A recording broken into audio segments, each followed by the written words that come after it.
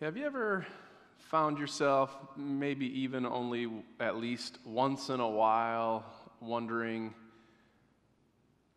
what do you want me to do, God? What do you want from me, God? Not in an exasperated way, but in a sort of pursuit of faithfulness way. How then shall I live, God? We ask these kinds of questions because it's complicated. The world, it's complex, and each one of us is complicated too. Life and faith, the big stuff, the real stuff, it's complicated. Baron Friedrich von Hugel, 19th century Austrian Christian apologist, once wrote, "The deeper into reality we go, the more numerous will be the questions we cannot answer." I think that's his way of saying it's really complicated. So what do you want me to do, God? What do you want from me? How shall I live? And then like a morning sunrise, sometimes you just get the beauty of clarity amidst the complexity. At least the prophet Micah seems to think so. Micah 6:8, he's told you, O mortal, what is good, and what does the Lord require of you but to do justice and to love kindness and to walk humbly with God. Do justice and love kindness and walk humbly with God. In the midst of the complexities, a little clarity for those of us who are asking, what do you want me to do, God? Brene Brown once told me, clarity is kindness, and Micah provides it. Micah, one of the 10 minor prophets, not called minor because of their value, but because of the length of their book in the Bible. Micah is mostly concerned about economic inequities that wreak havoc on the world then, but I'm pretty sure he'd be fine with us acknowledging all of the other inequities that wreak havoc on our world now. And in the midst of the complexities, do justice, love kindness, and walk humbly with your God. In this season of elections, when the polls are open and in their aftermath, we're trying to figure out what should we do? How shall we live? How about do justice and love kindness and walk humbly with God in a social moment with its platforms yelling at you all of their opinions as if a login and a password equals discernment and wisdom, and you're trying to figure out how to make sense of it all? How about do justice and love kindness and walk humbly with God?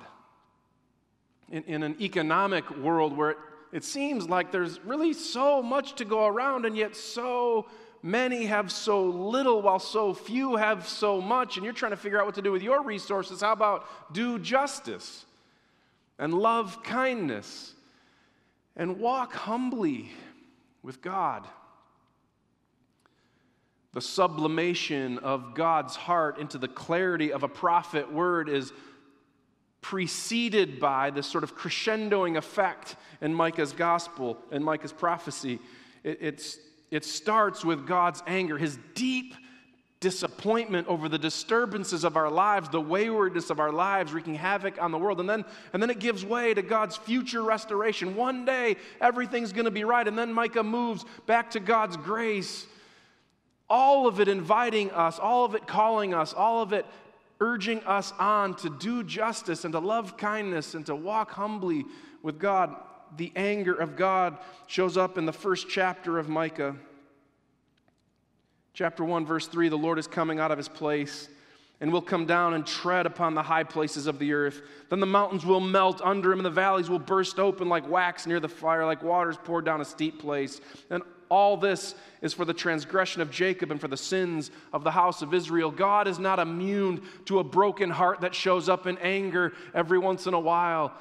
God is not okay with the way things are as they are. He's not okay with so many having so little and so few having so much. He's not okay with the systems of economic and political and religious power preserving the status quo rather than pursuing God's kingdom. He's not okay with each of us treating one another according to the color of our skin or the income amounts in our banks or the education statuses of our lives rather than the dignity of each of us being made in the image of God. He's not okay And God's anger comes down not to judge and punish and crush, but rather to awaken us to do justice and to love kindness and to walk humbly with God. And then God's anger crescendos towards this future restoration.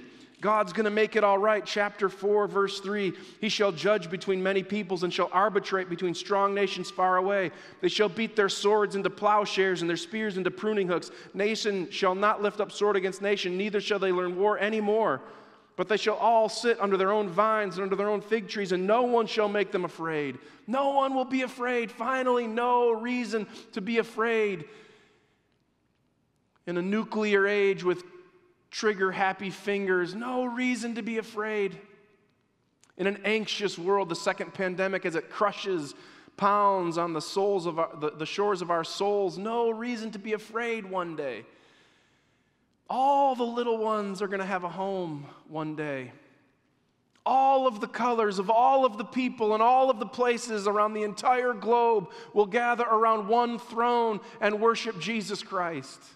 All of the wars and all of the violence and all of the pains will finally give way to a kingdom of peace where mercy rules and grace reigns and flourishing is just normal. And Micah's vision of what will be one day is not meant to leave our heads in the clouds, but rather get our feet on the ground, do justice and love kindness and walk humbly with God. And then Micah's prophecy crescendos from God's anger, chapters 1 through 3, and God's hope for a future restoration, chapters 4 and 5, to God's grace in chapter 6.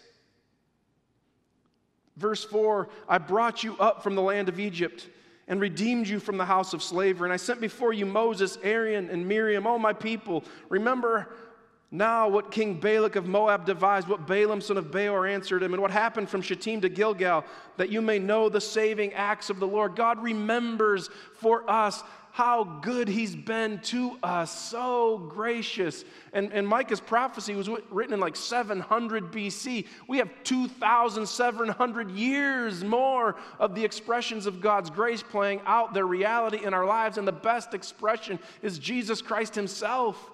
God's grace in the flesh, who suffered and died to forgive and rose from the dead to redeem so that you might have life.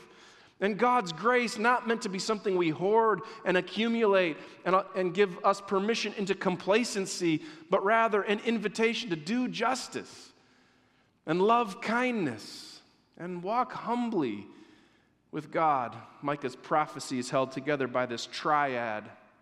God's anger gives way to God's future restoration, returns to God's grace. There's a pair of triads in Micah's prophecy. They hold hands, they go together.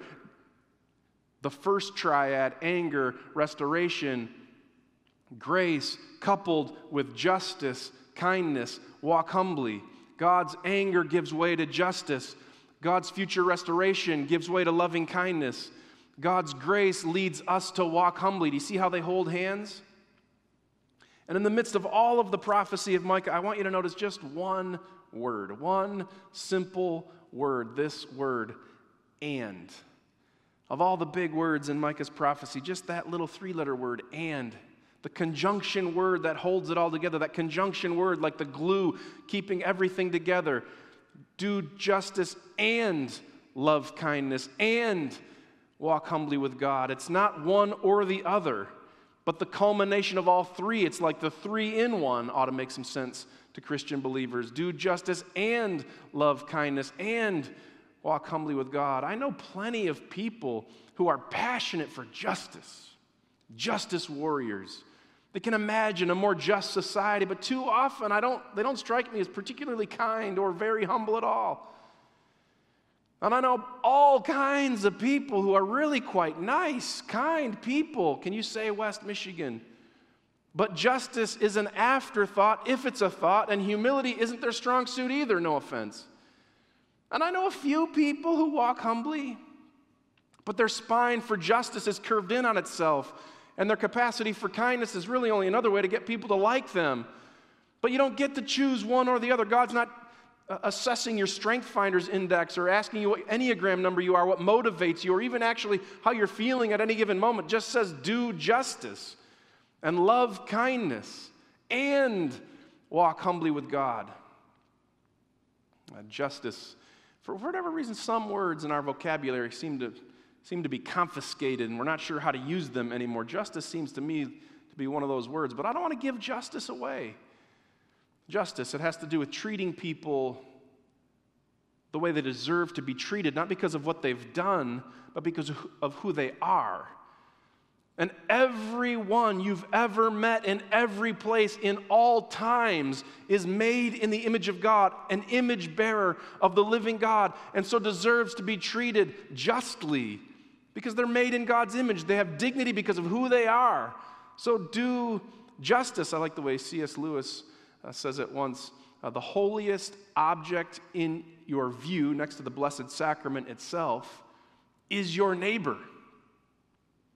So do justice and love kindness. The word here in Micah 6:8 is chesed. It's the Bible's way of reaching down into the bottom of the vocabulary to pull out the best word, loving kindness. This extravagant, excessive, endless, it really has no beginning and really knows no end. It just keeps flowing like a mountain waterfall. You really can't see where the water starts, and you really don't see where the water ends. It just keeps flowing. Loving kindness. Blow the mind of your neighbor with kindness. Shock the workspace colleagues with kindness. It never stops. It never ends. Justice is giving someone what they deserve because of who they are. Kindness is just effusive, overflowing goodness.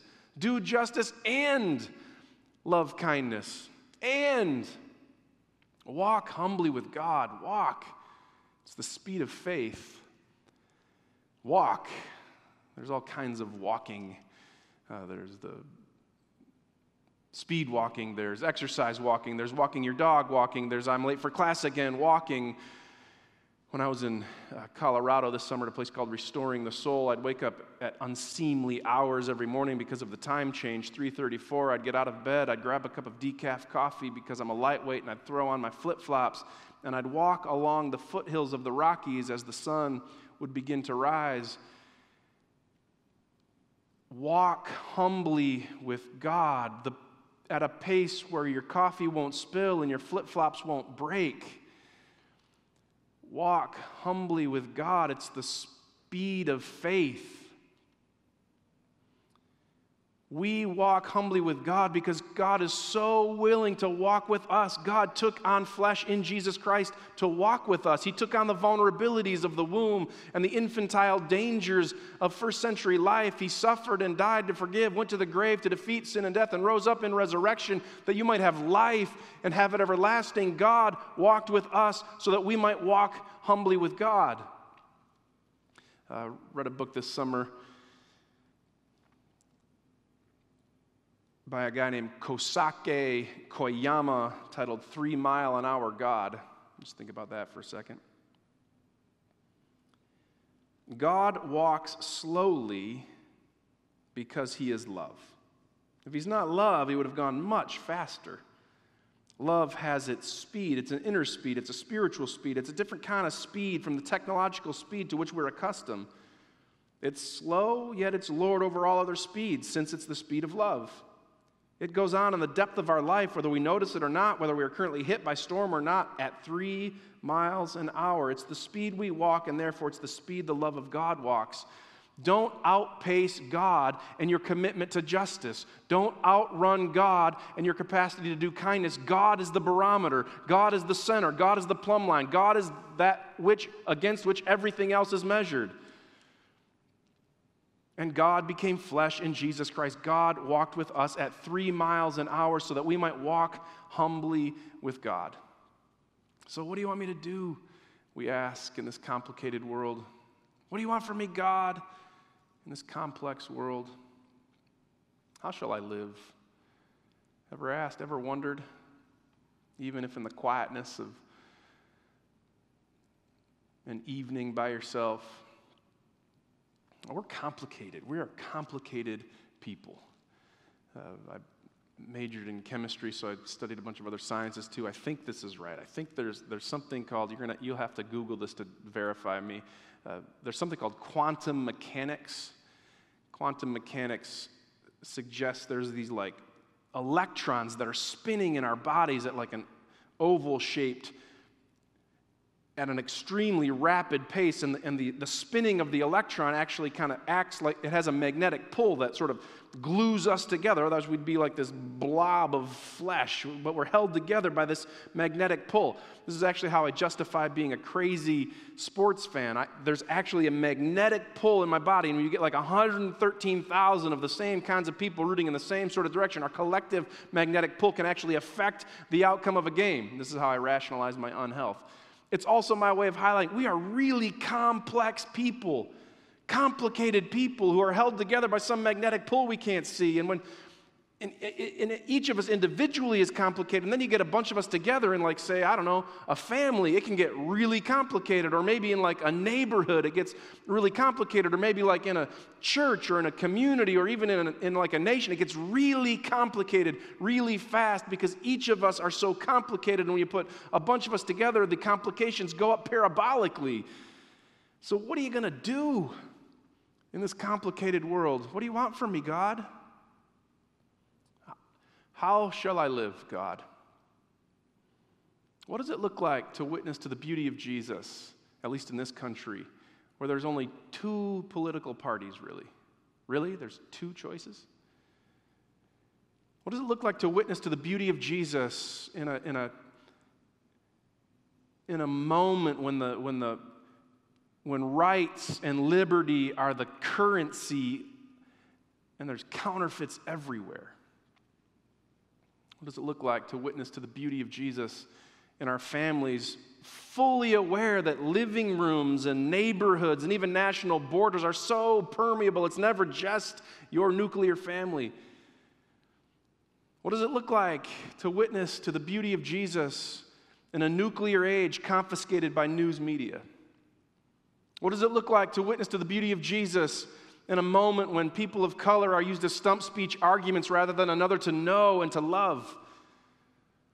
What does it look like to witness to the beauty of Jesus when so much of the world's wealth is held in so few banks that most people have no access to? What does it look like to witness to the beauty of Jesus in a moment where politicians and their families feel threatened for their lives because the pursuit of the common good is not all that common? What does it look like to witness to the beauty of Jesus in this complicated age? What do you want me to do, God? What do you want from me, God? In the midst of the complexity, Micah offers clarity, do justice, and love kindness, and walk humbly with your God. In the name of the Father, and the Son, and the Holy Spirit, amen. The triad in Micah's prophecy, anger gives way to restoration, promises grace, grace made visible for us through the life, death, and resurrection of Jesus Christ who meets us here. Your complicated life, this complicated world, come to the table today in this virtual way. Maybe you've got bread and wine, maybe you've got crackers and juice. If you believe Jesus is Lord and long for him to return, come to the table today. If you're not at that place in life or faith or for any number of other reasons, don't want to partake of communion, I'd love to hear some of your story. Maybe we could get together, John, Jon, @pillarchurch.com. For those who do partake, come as you're ready.